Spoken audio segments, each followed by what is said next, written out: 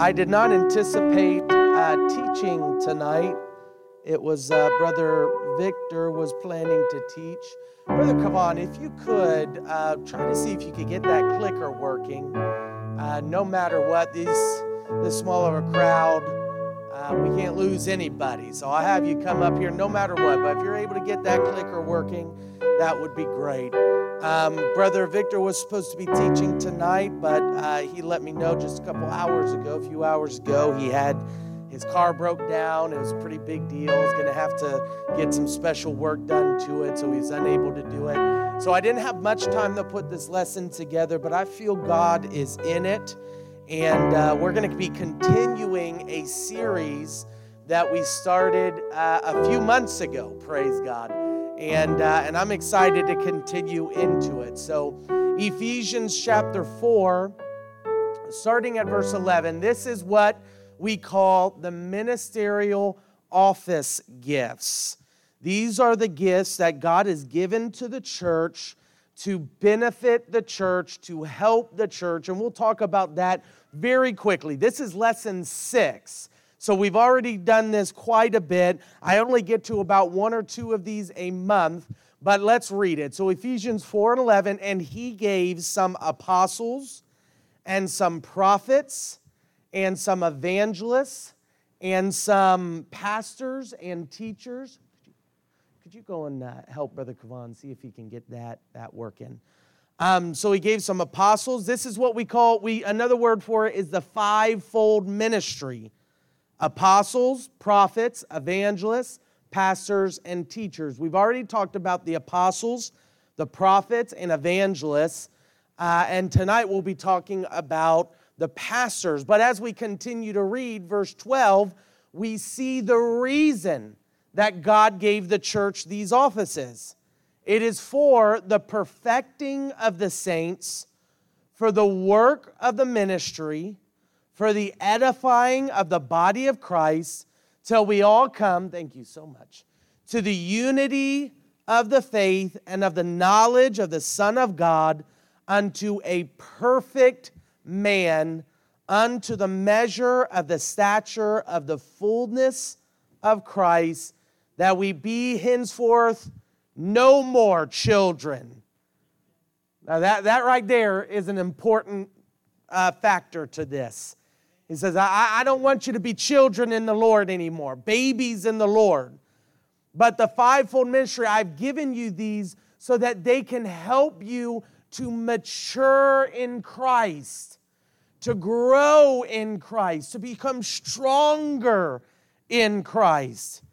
Hallelujah, that you be no more tossed to and fro, carried about with every wind of doctrine. Obviously, he's alluding to this idea of a tree. Hallelujah, that you be planted like a tree with roots that go down deep. And as a tree with roots down deep, it doesn't matter what wind of doctrine, what false doctrine you hear, what the world says about this or that, what the next fad is, the next fad is. You're going to be grounded in the truth and in the Word of God. Hallelujah. Thank you, Jesus. By the sleight of men and cunning craftiness, meaning there's some who are lying in wait to deceive, some that will want to purposefully, and maybe even they themselves are deceived. But thank God for the fivefold ministry, the ministerial office gifts. How would we just pray and ask God to bless this today? Lord Jesus, we thank you for your word and what you're about to deliver today. I pray, Lord Jesus, you would help me, God, to communicate this effectively. Help me to speak directly what you want me to do, and help me to say what you want me to say and do what you want me to do, nothing more and nothing less. I thank you, Lord God, and I praise you, Lord, for you are so good to us, God. You're so good to us, Lord, and we praise you. In Jesus' name, in Jesus' name, God bless you.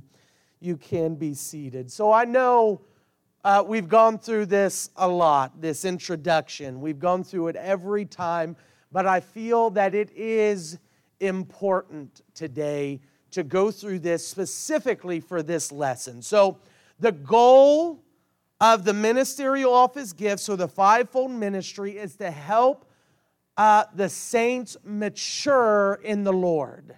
That's the goal for the fivefold ministry. That's what they're setting out to do, to help people become spiritually mature in Christ. That is the point. So what does spiritual maturity look like? So this is just a few things, but in this passage of Scripture specifically, it gives us these three things. Number one, unity of the faith and of the knowledge of the Son of Christ. Son of God, I believe, actually, that's supposed to be. But so unity of the faith. First of all, the reason I'm talking about these, we have not talked about this list specifically every week, but I'm talking about it today because this is specifically where we can see the role of the pastor being fulfilled. Because a spiritually mature church looks like this: unity. Unity. That's what a spiritual mature church looks like. There's unity among the saints. Unity in their faith. Unity in their vision. Unity in their pursuits. Hallelujah. God help us to bring us into unity. Praise God. The second is perfection according to the measure of the stature of the fullness of Christ. That's a high order right there, right? Hallelujah. Let's not undermine that. First of all, that first word right there is a big deal, perfection. Can anybody raise your hand if I say, okay, who's perfect here? All right, no hands are raised. You perfect, Rebecca? You are perfect. You are perfect, baby girl. I love you. All right, but perfect, perfection. He says we're working towards perfection. That tells me that the fivefold ministry's job is never done, right? It's never done because we're not perfect. And God will help us. Maybe one day we're perfect in His eyes, but I got a feeling I won't be perfect until I get up into heaven and He brings me home. Praise God. But that doesn't stop me from pursuing it, right? That shouldn't stop us from pursuing it, and it shouldn't stop the fivefold ministry from trying to perfect and help the church to grow like Christ and to become like Christ. And then third, stability. Stability. It is the role of the fivefold ministry to try to help the saints become stable in their walk with God. Not here today, gone tomorrow, right? Not strong in church for 1 month and then we don't see you again another month. It's not you got a prayer life 1 week and then the next week you got no prayer life, right? But stability, finding balance in your walk with God. I've seen people and I myself have experienced people come into the house of God and they're on fire, right? They're on fire and they just give everything. Praise the Lord. God bless you. Welcome. I heard there's a lot of traffic tonight. And several of our saints were not able to make it because of it. But so they come and they're on fire and they're ready to just give up everything, right? And they're telling everybody they know and they're doing all this. Well, then that lasts for a couple weeks. And then all of a sudden, it's like they drop off the face of the earth. And we don't see them again. Now listen, that's okay. We're not here to knock that because that's a natural progression for every new saint. Where you get into this and it becomes so new and you're passionate about it. And then the world starts to kick in, right? Like they say, you start realizing that nobody in the church is perfect, right? At first you think everybody's angels, right? Then you start seeing the horns come out on everybody, praise God.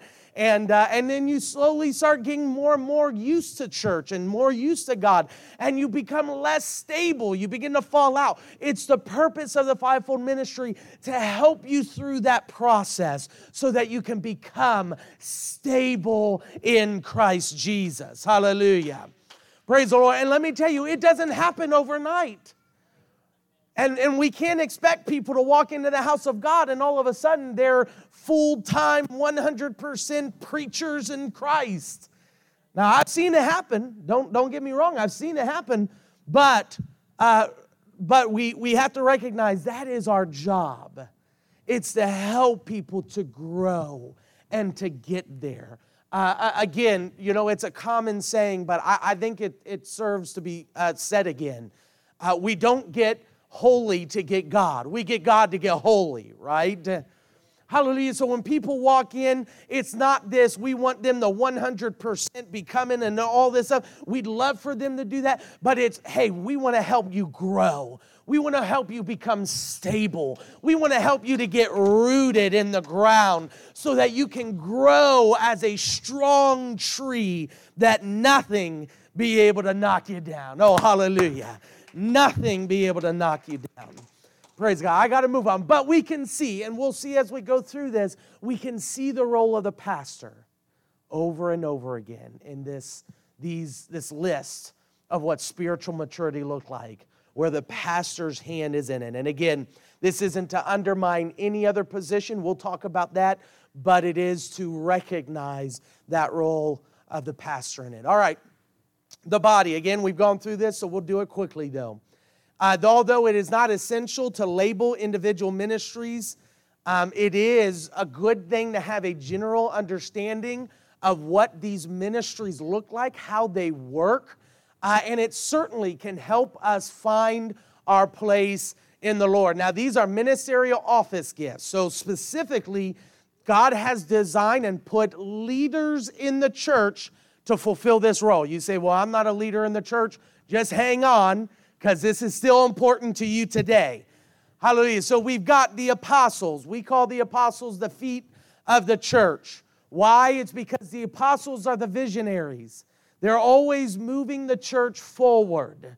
They're always reaching into different areas. Some of us may call them missionaries, right? We see missionaries that go overseas. They go places where the gospel's never been preached before. And yes, their goal is to bring the gospel, but also it's to spread the kingdom of God and to establish churches. Now, not all apostles, I don't believe, have to be missionaries to foreign mission fields. I'm telling you, we need some apostles here in the city of Stuart. Hallelujah. We need people who have a vision that says, listen, we can grow in this area and that area, and we can improve things, and we can, they've got that entrepreneurial spirit where we just want to get things going, get things started. Hallelujah. I believe we need to get a work started in Port St. Lucie. Amen. We need to get work started in Hobe Sound and Jupiter. You say, well, Pastor, we got to get this off the ground first. I get it. But I'm telling you, we're not just going to get this off the ground and see how big we can grow. All right? That's not our vision. Our vision is not to have this building packed. Our vision is to see souls saved. And the best way we can do that, yes, is to spread out here and bring people, but it's also to spread out and to preach the gospel wherever we can preach it. Amen. So the apostles are keeping us moving forward. The evangelists are the hands. They're reaching out to the lost. They're constantly reaching. Everywhere they go, they're reaching. They're trying to help people. Their heart is toward those who are unbelievers. They want to help them get into the church. Pastors are the heart. They are communicating the word of God. And the love of Christ is pumping through the body because specifically the pastor is supplying it. The pastor is supplying that. So just remember that, because that's going to become a key point here in this lesson. Number 4, the teachers. The teachers are the mouthpiece of the church. They are called to communicate the word of God. They're specifically gifted in teaching, breaking down concepts, making it easily understandable, right? So that even the youngest of the young can understand. Hallelujah. Teachers are breaking it down. They're the blenders of the church, right?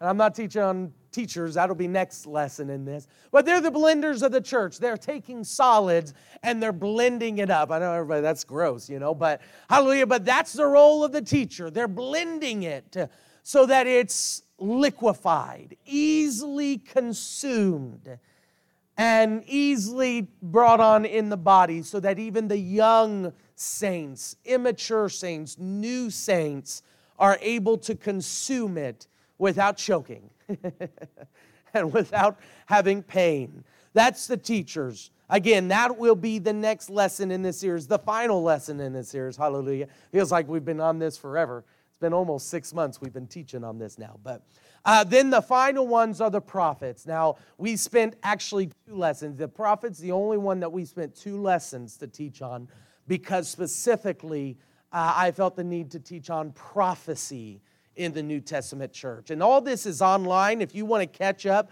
on all of the lessons we've taught so far, there is a series online, a playlist online that you can find, and you can go in and watch from the beginning all the way through. But the prophets are the eyes. They're seeing in the spiritual realm. Their focus is on the gifts of the Spirit. They are sometimes spooky. Kind of odd, kind of weird, they're talking about angels all the time and visions and dreams and all these things. Now, we believe in the supernatural, right? Just this Sunday, praise God, we had at least 5 people raise their hands and say that after we prayed for them, God completely healed them of their pain. There were at least 5 people. Hallelujah. So that was after service on Sunday. So we believe in gifts of the Spirit, signs and wonders, and the prophets are there to help us keep that as a focus. Now, when I say that, let me move on to this point here, because this is where, again, you say, well, Pastor, I don't think I'm called to be in church leadership. Now, I'll argue with you on that one if you give me a chance to, because I just feel like everybody's called to be in church leadership, or you're called to be in some sort of ministry. Let me say that, period. Every person is called to be in ministry, and to be in ministry in the church in some capacity. And that's our goal. Our goal is to have 100% what's it called? Participation, yes. But anyhow, we don't want there to be any people who are without jobs. Okay, we want 100%. Everybody who walks through that door, at some point, we hope to get you involved in some manner. Why? Because what a blessing, right? To be able to come and be part of something bigger and to invest in that. So, but more specifically here tonight, how does this apply to you? I'm not a pastor, I'm not an apostle, prophet, all those things. It's better that we look at these, yes, as God brings us leaders to help keep us focused in those areas. But what I have found is that these are really 5 departments that we need constantly in work in the church. Because, like I said, we believe in the supernatural and we believe in the prophetic. So whether or not there is one man or one woman called to be a prophet in our church, we need the prophetic in our church, right?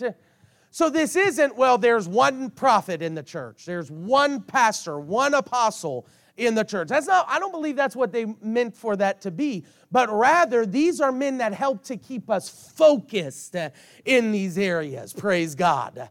Hallelujah. So, again, God certainly calls men and women to fill these roles, but they're to help us stay focused in those areas so that we're not lacking. I think if we are without teaching, adequate teaching, we are lacking. So a teacher is there to keep us inspired by the Word of God. And hopefully people are going to say, hey, I want to be a teacher. I want to help teach the Word like that man or that woman does, right? And the prophet's there to keep us invested in the spiritual realm and say, man, I want to pray for people to be healed like the prophet does, or prophesy over somebody in a supernatural way like he does. So they're meant to be, yes, offices where men and women can fill, but it's so that they can spread it to to the church and everybody can be involved. Moses said it best. I wish that all were prophets. Hallelujah. I wish everybody would prophesy in the church. I wish everybody would teach in the church and lead in the church and love in the church and have vision for the church. I wish everybody would do that, right? So if you say, well, I'm not called to be this specifically, that specifically, here's what I'd tell you. You're called to be involved. And tonight, this might be the area specifically you're meant to be involved in. So, how can I be involved in these areas? Well, the focus of each office. Praise the Lord. My mother-in-law just walked in. Not to embarrass her or anything, but it's wonderful to have her here as well. So the focus of each office, the apostles' focus is mission. Their focus is on mission, vision. They're trying to keep the church moving forward. The prophet's focus is spirit. They're looking into the spiritual realm. The evangelist's focus is unbelievers. They're constantly reaching out. And they're sometimes upset with everybody else in the church when they feel like the rest of the church isn't reaching out, right? And this is true, and we've almost every time we've done this, we've talked about the same thing. Each one of these, they have strengths and they have weaknesses. And if we're not careful, we can become imbalanced and say, everything's about unbelievers. No, we need to focus on unbelievers, but not everything's about that. And not everything's about mission, and everything's about spirit. Let's not forget the other fivefold ministries, right? The other offices and departments. The pastor's focus is believers, the church. Now again, I'm not saying that this is the only thing they're focusing on, but what I'm saying is these are the key areas that they're focusing on. The teacher's focus is doctrine. That word doctrine means the teaching of a congregation or a church. The teacher's focus is doctrine. And sometimes a teacher may forsake the feeling of somebody for the doctrine, right? Because they're not like the pastor whose primary focus is love and bringing people together. Their primary focus is doctrine, right? So we see where each one of these, they have their role. And with all five, it keeps us balanced. Keeps us moving forward, keeps us growing. Hallelujah. I'm wondering if right now we can just say, Jesus, give us the fivefold ministry. Jesus, give us each and every one of these, Lord. We want the apostle, we want the prophet, we want the evangelist, the pastor, and the teacher, Lord God. Give us each and every one of these, Lord. Give us people, Lord God, who desire to work in these areas. In the name of Jesus. Thank you, Lord. Praise God. Now tonight we're focusing primarily or specifically on the pastor. The word pastor literally means shepherd.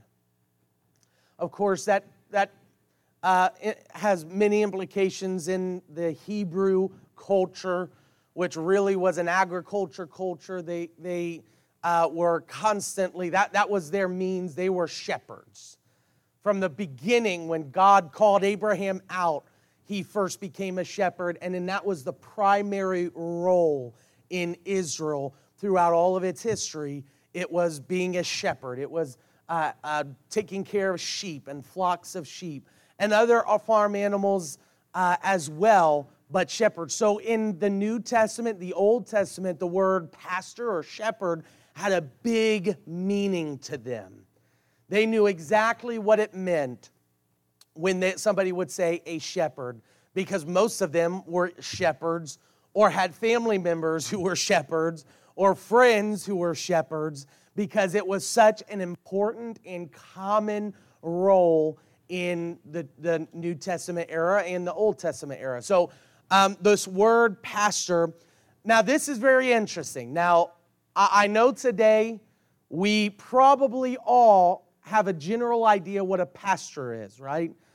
We're very familiar. You're probably, if I would to guess, I'd say we will probably be more comfortable describing what a pastor is than an apostle, right? Or maybe a prophet or an evangelist.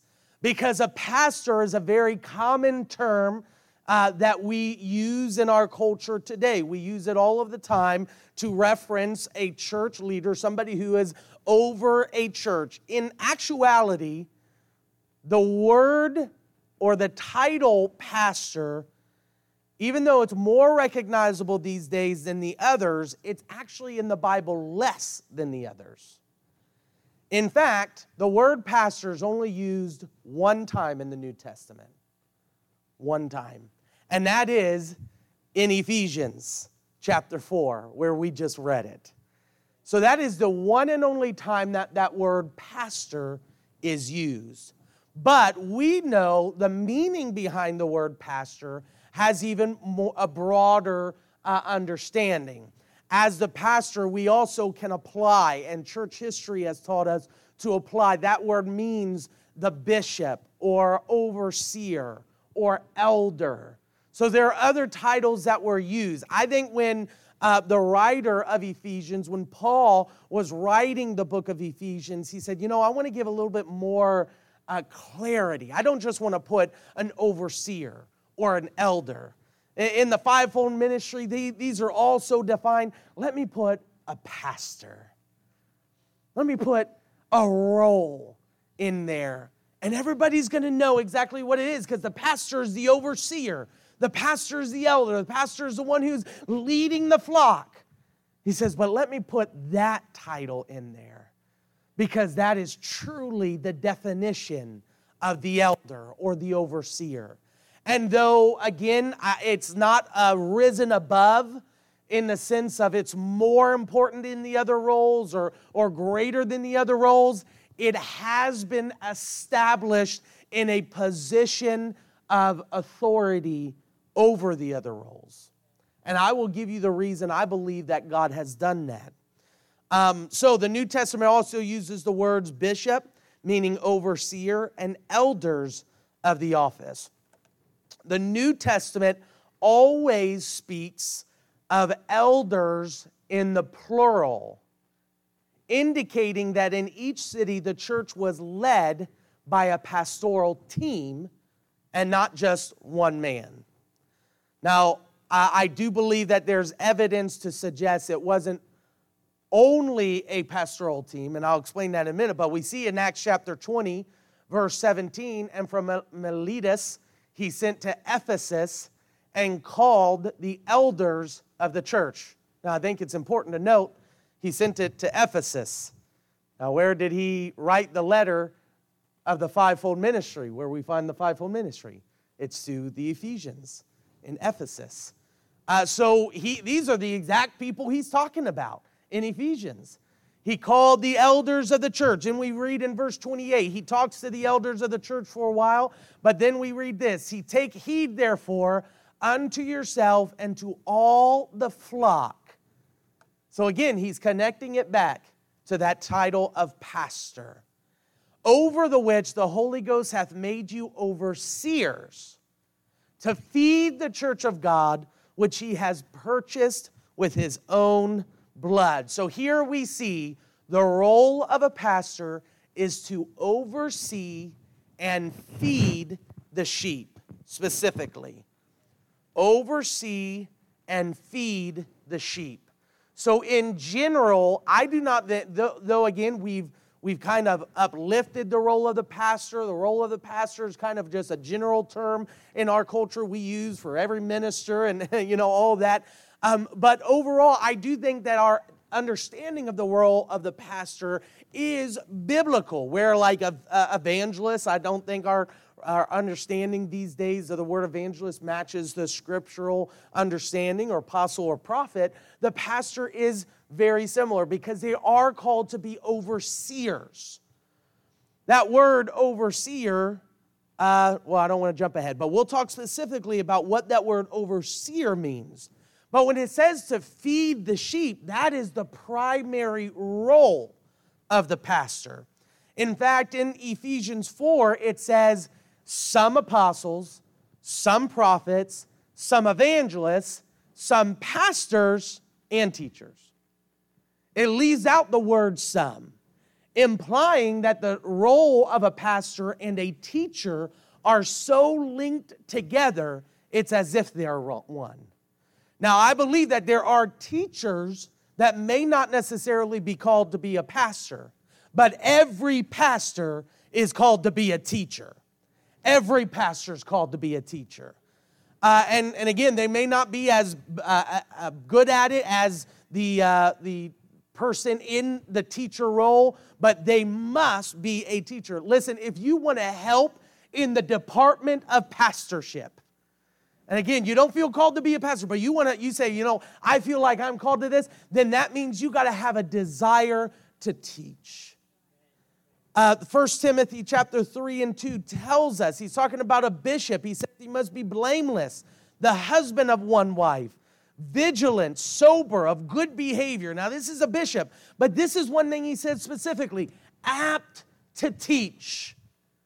The teacher's not the only one who should be teaching.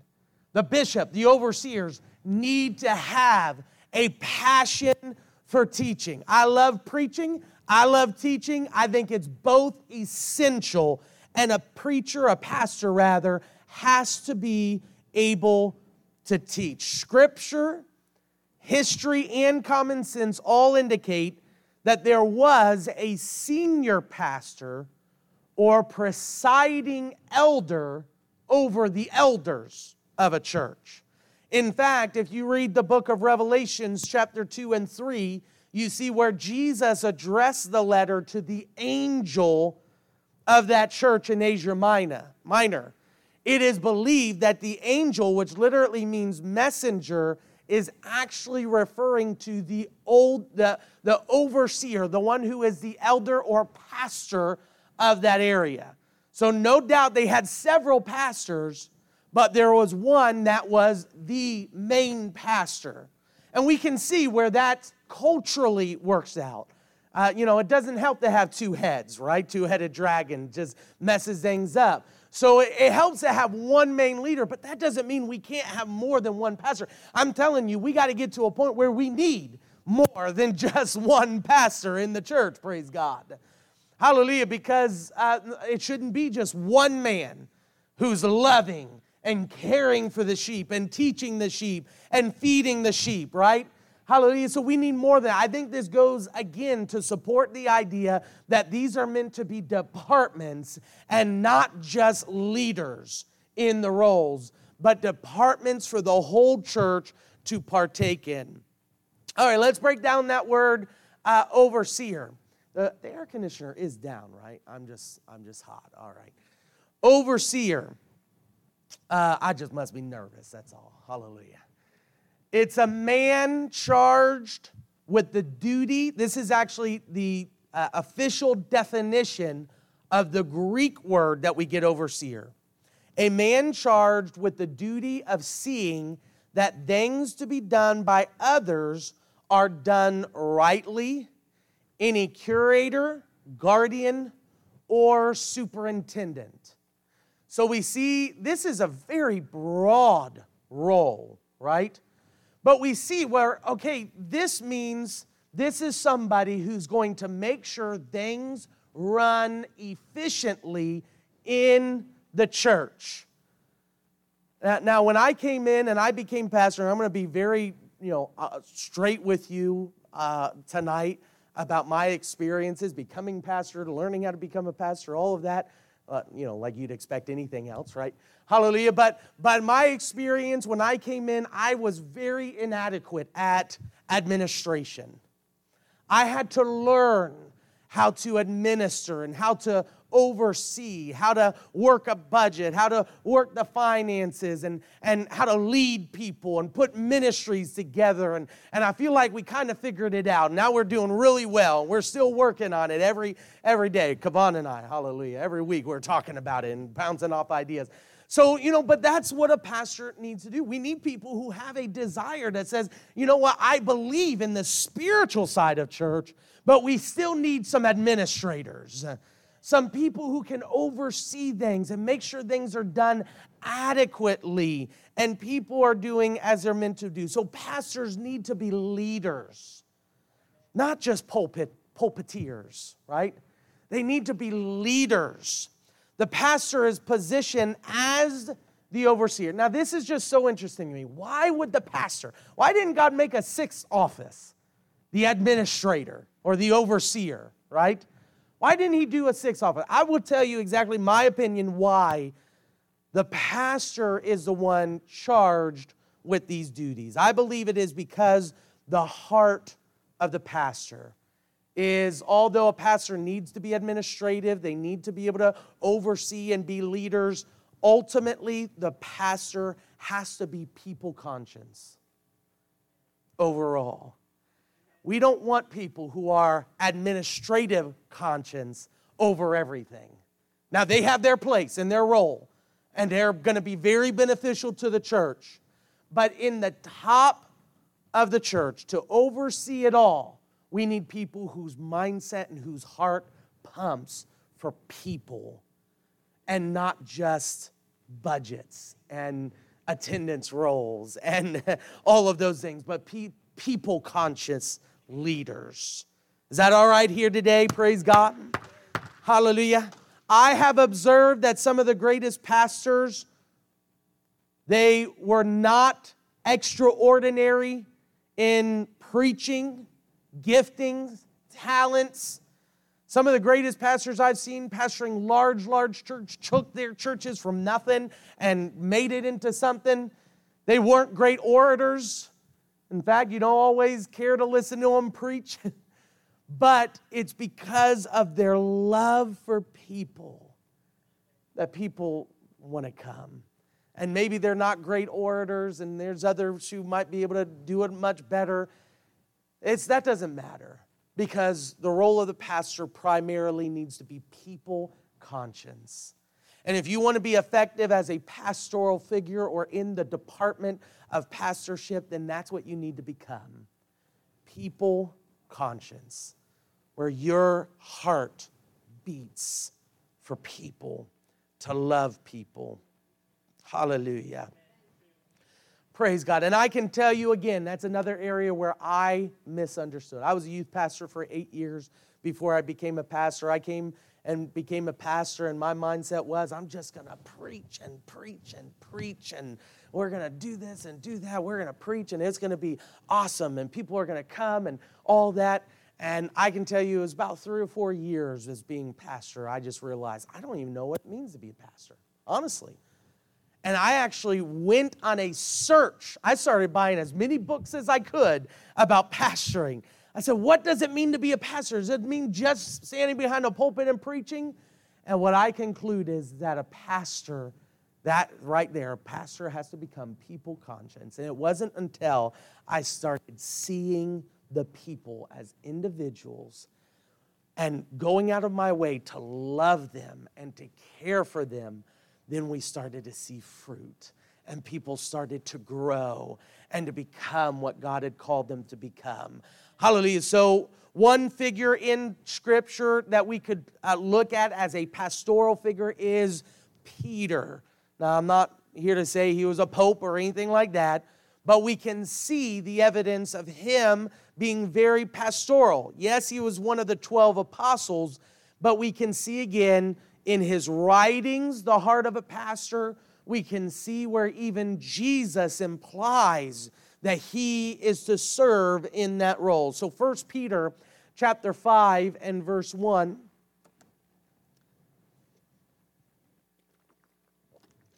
This is, I feel, a pastor writing to pastors. He says, the elders or pastors which are among you, I exhort, who am also an elder or a pastor, and a witness of the sufferings of Christ, and also a partaker of the glory that shall be revealed. Look at this. Feed the flock of God. We see that over and over and over again. Feed the flock of God. Now, I recognize a shepherd might, throw some food in a bucket, hallelujah, and the flock come running. Those who are mature know to come and to run to that bucket to get their food. But you got the little ones where the shepherd can't just put it in a bucket.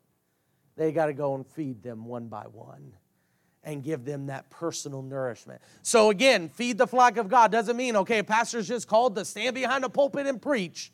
No, but a good pastor knows how to feed each lamb, every sheep individually, and to give it what it needs so that they can grow and become strong in the Lord. Hallelujah. So he says, feed the flock of God which is among you, taking the oversight thereof. Again, we see that word, oversight. Not by constraint, but willingly. Not for filthy lucre, but of a ready mind. So we've already talked about what a pastor does. Let's talk about the heart of a pastor for a minute. Is that all right? Hallelujah. Neither as being lords over God's heritage, but being ensamples to the flock or examples to the flock. And when the chief shepherd shall appear, ye shall receive a crown of glory that fadeth not away. Praise God. Hallelujah. So although these scriptures can be applied to any leader in the church, they specifically are directed toward the elders or the pastors. So what are pastors supposed to be? Our pastors are to serve willingly, not be compelled. Hallelujah. You don't need to be told to love people. You don't need to be told to greet somebody that comes through the door, a first-time guest or somebody new to the church. You don't have to be told that. Why? Because you serve willingly. Praise God. Hallelujah. Nobody's dangling a treat on a stick to try to get you to come and get involved in ministry. No, pastors are to serve willingly. It doesn't matter what they get in return, right? But they're going to serve willingly.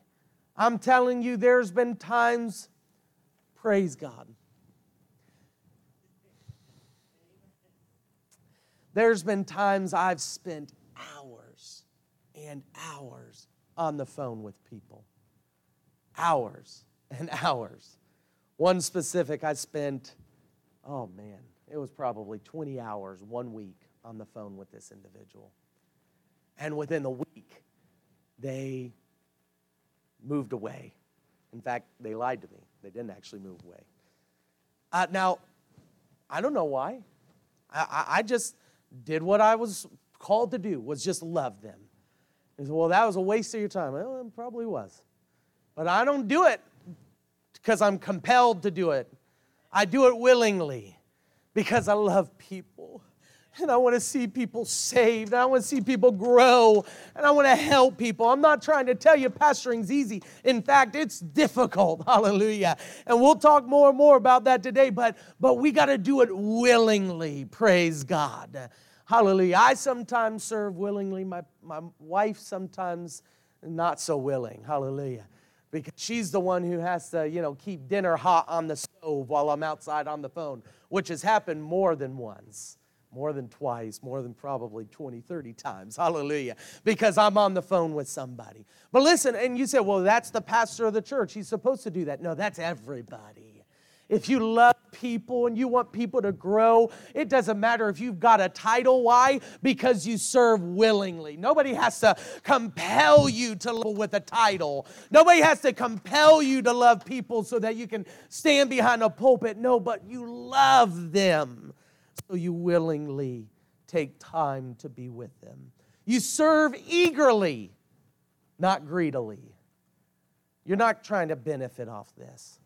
Now, I'll be honest, I think a majority of pastors these days are pastoring primarily because they realize they can make money out of it. Is that all right to say? Just in general? Hallelujah. And hey, you don't have to worry about that with me because I'm not making any money out of this, all right? Praise God. And that's the truth. We put in more money. Anyhow, I'm going to leave that alone. But you serve eagerly, not greedily. It's not about getting rich. And you know what? Let me just go ahead and say this. It's not about seeing people come to church. I know we want to see people. I know we want these chairs filled. Oh, hallelujah. But we got to love people no matter what and be eager to love them. I got somebody who comes in every day at work. This person she's an interesting person. She comes and she knows I'm a pastor, so she talks to me, and she's been telling me about all of her marriage issues, and her husband moved away, and I, trying to help her, and I sent her sermons and lessons, and I've done all this and trying to help her, and she doesn't do a single bit of it. But she comes in every day and wants to talk to me and wants to tell me all of her problems. And you know what? I just go and I say, all right, well, let's hear it today, all right? Let's hear it today. And I'm eager. All right, let's do it. Praise God. Let me know what's going on today. I don't know that I got the answers, but I can be an ear to hear. Hallelujah. Praise God. And I'm not getting anything out of this. Hallelujah. In fact, I might get fired because of it one day, because I'm listening to her tell me all her problems every day. Hallelujah. But you know what? I do it eagerly because I'm not trying to benefit out of it. I must come to a point where I'm serving eagerly for this. I got to move on. I'm sorry. I'm taking way too long. Serve by being an example, not by being a dictator. I know we look at the pastor and we can say, well, that's a leader of the church. Many years ago, this isn't so much the case these days, but many years ago, there was this big thing. You got to listen to the pastor. You got to listen to the man of God. Don't talk bad about the man of God. All those things. Now, I still believe in those things in a general rule. Hallelujah. But before, many years ago, several years ago, there was this idea of the apostolic pastoral authority. I still believe that God anoints and God gives that pastoral authority. But let me be clear to you today, we are not here just trying to exercise some authority and say, listen or else, right? Hallelujah. Church leaders cannot assert authority to compel obedience. People don't listen these days, all right? People don't have a fear of the man of God like they once did. You can't do that these days. We must serve people in order to encourage imitation of our example. Pastors can't just stand behind the pulpit and say, you need to do this, and everybody's just going to do it. No, you love them, and you show them how to do it. Hallelujah. You don't drive the sheep, you lead the sheep. Praise God. But if you love people and you're a good leader, you're not going to have to force anybody to do anything. They'll follow you. Praise God.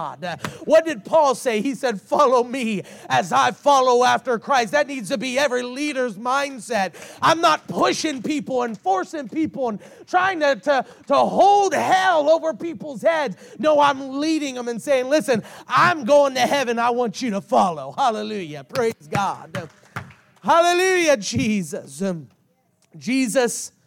Matthew 20:25, Jesus called them unto him and said, ye know that the princes of the Gentiles exercise dominion over them, and they that are great exercise authority upon them. There are some churches, they are built based on fear of the man of God.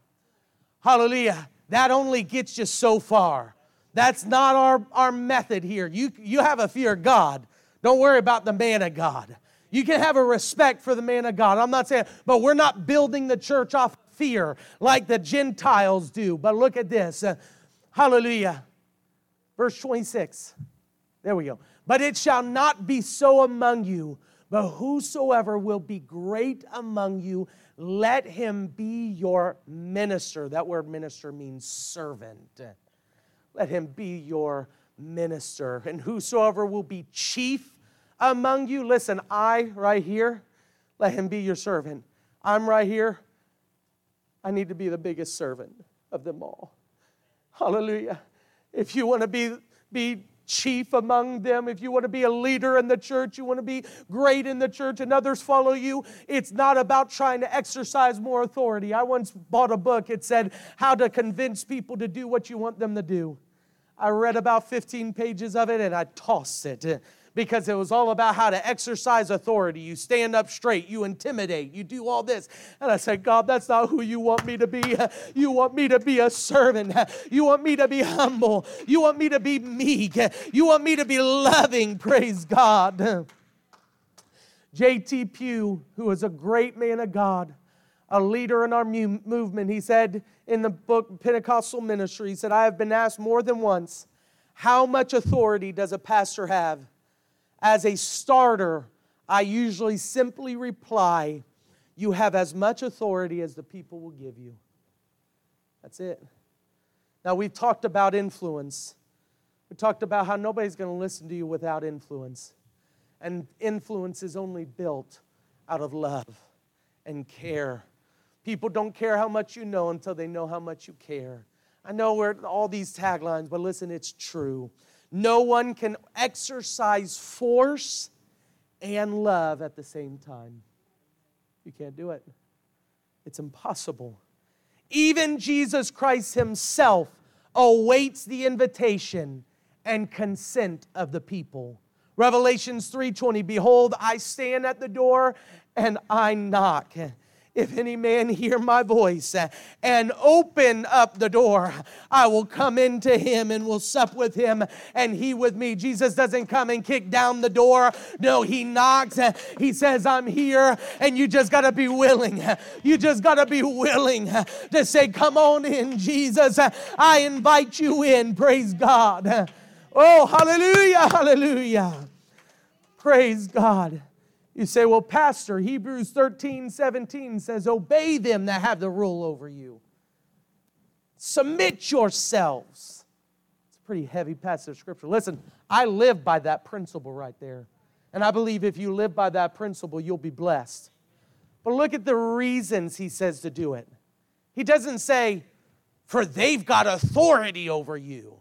They're my called man or woman of God, and you must listen to them. No, these are the reasons they give.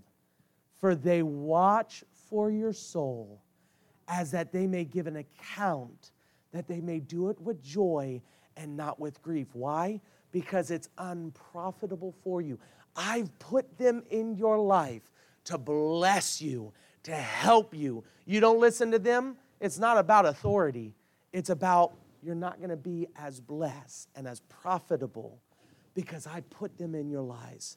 So again, we talk about on that end, but let's talk about on the other end. Hallelujah. As a man of God, I'm not here to force people to listen to me.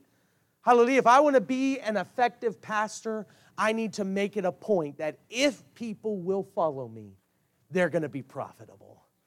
As a pastor, I want you to be profitable. I want you to grow. I want you to become stronger in the Lord. Praise God. Hallelujah. And I believe, praise the Lord, and I think I can say this with confidence. I believe if you will obey, you will submit, you'll live by those principles, God will bless you. God will make you profitable. But I'm not here to lord over the flock and to be your king. I'm your brother in the Lord. But God has anointed me and blessed me as a pastor. Let's come along beside each other and let's work for God. I'm almost done. Number 4, serve as the under shepherd. These are not my sheep. These are not your sheep. We are the under shepherds. This is Christ's flock. He's the chief shepherd. He's just put them into our hands, put the church in our hands, put the people in our hands for us to love on them and care for them and lead them. These are His sheep. Hallelujah, hallelujah. I'm just here to help. I'm just here to be here. So Jesus Christ is the head of the body, not me. Jesus Christ is the head of the body. Finally, how does Peter know and understand all this? Because Peter learned the true heart of the pastor. He had messed up, and I'll end on this point. I got more to go, but I'll end here because I know it's very late. He messed up time and time again. He neglected God. Before the cock crow, you shall deny me thrice. Jesus was arrested. Peter was scared. He stood by what the Bible says was a bonfire. And around that bonfire 3 times people said, aren't you one of his followers? And Peter said, no, that's not me. Don't listen to that. I'm not one of his followers. 3 times he denied Christ. After the 3rd time the cock crowed, the Bible says he ran away and wept and cried. The next time we really see Peter, Jesus is sitting on the beach. He's got a bonfire going, and he's cooking fish. And the disciples are out on the water, and they're fishing. And he says, "Come unto me." Peter jumps out of the boat and swims over to him. The disciples come, and Jesus feeds them fish. This is after he's resurrected. He feeds them fish. It uses the same word for bonfire, only 2 times ever used in Scripture. It's for that moment and the moment Peter was around the bonfire when he denied Christ. And after they had eaten, after they dined, Jesus saith to Simon Peter, "Simon, son of Jonas, lovest thou me more than these?" Peter saith unto him, "Yea, Lord, thou knowest that I love thee." He saith unto him, "Feed my lambs." He saith to him again the second time, "Simon, son of Jonas, lovest thou me?" Peter said, "Yes, Lord, thou knowest that I love thee." Jesus said to him, "Feed my sheep." The third time, "Simon, son of Jonas, lovest thou me?" Peter was grieved. He was aggravated. I wonder if his thoughts were going back to that bonfire where 3 times he denied Christ. And 3 times Jesus is asking him, "Do you love me?" He said unto him, "Lord, thou knowest all things. Thou knowest that I love thee." And for the 3rd time, Jesus saith unto him, "Feed my sheep." Because I believe Jesus wanted him to be firm in the calling he had on his life. "Well, Pastor, I'm not doing well. I'm still dealing with sin, and I'm dealing with carnality, and I'm dealing with this and that. I don't know if I can take that seriously. I don't know if I can serve in the role of the pastor." Let me ask you a question. Do you love Jesus? Feed his sheep. Do you love Christ? Feed his sheep. I know things aren't perfect. I know you've struggled. Hallelujah. But if God's calling you today and you say, "You know what, I feel like I'm drawn to this. I feel like God's calling me to love people and to help people." Here's what I'll say to you: feed the sheep of God. That needs to be our motivation. It's the love of Christ. That needs to be our motivation. If we could all stand today. Another pastoral example is Timothy in Scripture. Philippians 2:19 says, "But I trust in the Lord Jesus to send Timotheus shortly unto you, that I also may be of good comfort when I know your state. For I have no man like-minded who will naturally care for your state." Naturally care for your state. We need some people who will just naturally care for other people. You say, "Well, I don't know who they are." That's a great opportunity to love them and to care for them and to be there for them. "Well, Pastor, I'm new to the church." That doesn't make any difference, because when you've got the heart of a pastor, it's going to come natural to love people and to care for people and to go out of your way to be with people and to encourage people and to feed the flock. Hallelujah. Today I'm just calling on some people and saying, would you open up your heart and say, "I've got a love for God, and that love for God makes me just naturally care and want to help other people." Can we come down to the altar just for a minute? Not long, but for a minute, come down to the altar and just say, "Jesus, give me your heart for the people. Jesus, give me your heart. Give me the heart of a pastor. When Jesus saw the multitude, he said specifically to pray because they were like sheep having